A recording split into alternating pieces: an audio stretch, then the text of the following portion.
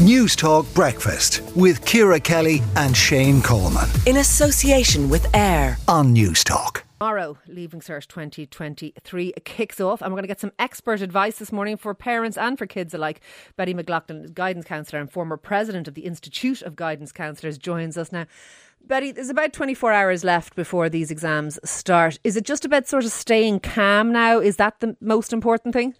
Absolutely, Ciara. I couldn't be a better thing to do at this stage. I suppose, look, what can they do today really? You know, get to know your exam timetable. That would be a very important. Do the practical things, like put it on a prominent area in the house, because there are going to be some exams in the evening.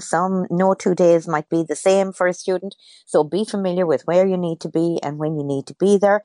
I would say put it on the fridge or somewhere in a prominent place where your parents can keep an eye on it as well, or whoever's bringing you to these exams. And another thing to be doing today, I suppose, again, just a quick reminder to familiarise yourself with the exam paper. How many questions do I have to answer? How much time can I allocate to each question? That kind of thing. Ensure you have all your necessary equipment and so on, your math set, your pens. Have all that ready to avoid any stress in getting out the door for the exams. If you are a parent, because it'll be mostly parents listening this morning, yes, do you need to say to them, look, do you have everything you need by way of stationery, for example, your pens, your rulers, you know, all those bits and bobs? Absolutely. Make sure that they have those, because some kids aren't very I have 4 kids, so some kids aren't that well organised, so ask them if there's anything that they're missing. I always found that what my kids wanted, I've had 2 do the Leaving Cert so far, special things to eat, like they'd be, and some of them were pure junk, like jellies for sugar and what have you, Coke, and I'd say grand and go off and get them and just say, here, it's in the fridge now if you want, like, you know, though sort of facilitate them with comfort things. Is that helpful? Yeah, I would say it's more important to eat well, because if they take too much Coke or they take too much sugar, they may not be able to concentrate when they go in and engage with the questions. So I would say, more importantly, fill the fridge with good food for them, certainly, and advise them. It's very hot out there, as we know. Yeah. Take a bottle of water. That's permitted, to bring a bottle of water into the exam and be sipping it, not gulping it, or they'll be running to the bathroom and wasting time. But like simple things like that, a parent, and just to let them know you're there for them, you know, be prepared as well to be patient. They're going to be a bit edgy, they're going to be a little bit snappy, maybe, all that. Absolutely, narky and everything else. And when you said about knowing the timetable, is that, look, maybe tonight you'll study English paper, what have you, and then tomorrow you'll study something, so that they just have a sort of an overview, like they'll have gaps as well, they'll have a day off here and there, they might be able to do quite a lot of catching up. So kind of know your way around your timetable.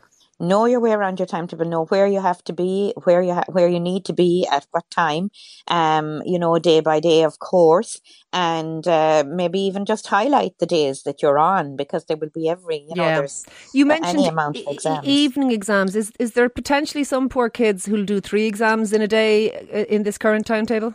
It would be very, very rare, but in some instances, if there is a clash in the timetable, and somebody would be that unfortunate. Now, I know the state exams will do everything in their power to avoid that, but there may be an odd instance where, if you're doing something unusual, maybe a particular language, you might be the only one, and it may have to be scheduled outside of that time, but you would have got plenty of notice from the state exams about that now in advance. And I suppose, just in terms of calmness, the die is not quite cast. I mean, there's a fair bit of cramming and study that could still go on, I suppose, between now and the end of the leaving. But the most important thing is put it all in perspective. Most people can barely remember what they got in their Leaving Cert down the line.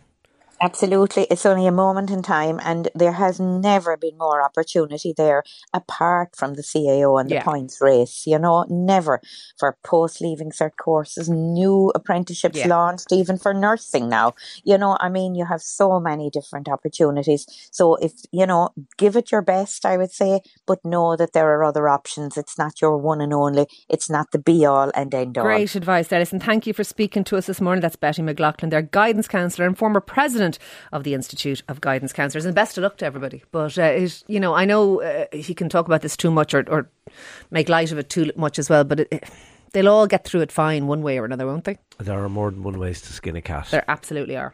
7:41 on News Talk Breakfast. Time for us to take a look at some of the stories hitting the headlines online and in print this morning. Starting with the Irish Times, 1 in 5 Leaving Cert students availed of special arrangements on the ground of a learning disability last year, according to the State Examinations Commission. Almost 25,000 students have been granted access to spelling waivers, reading assistance or smaller classrooms. The number of students availing of special accommodations has climbed to a record high, climbing year on year over the past decade. Staying with the Irish Times, figures from the Road Safety Authority show the number of people suffering serious, often life-changing injuries in road crashes has almost tripled over the last decade. The number of people injured on Irish roads has risen from 508 10 years ago to almost 1,500 last year. According to the RSA, it is internationally acknowledged that the number of serious injuries based on police reports is underestimated. Finally, according to the Daily Telegraph, Belgian job seekers who have a background in acting or other creative pursuits are being asked if they are willing to star in pornographic films. The Public Employment Agency in Brussels has said, and politicians have made calls for the question to be removed from the list as it is leading to some uncomfortable moments. The agency can impose penalties on people refusing work, fueling the controversy further. That is a mad story, Shane Coleman. Bonkers. Yeah. Absolutely bonkers. Why would you ask that question? News Talk Breakfast with Ciara Kelly and Shane Coleman. In association with AIR. Weekday mornings at 7 on News Talk.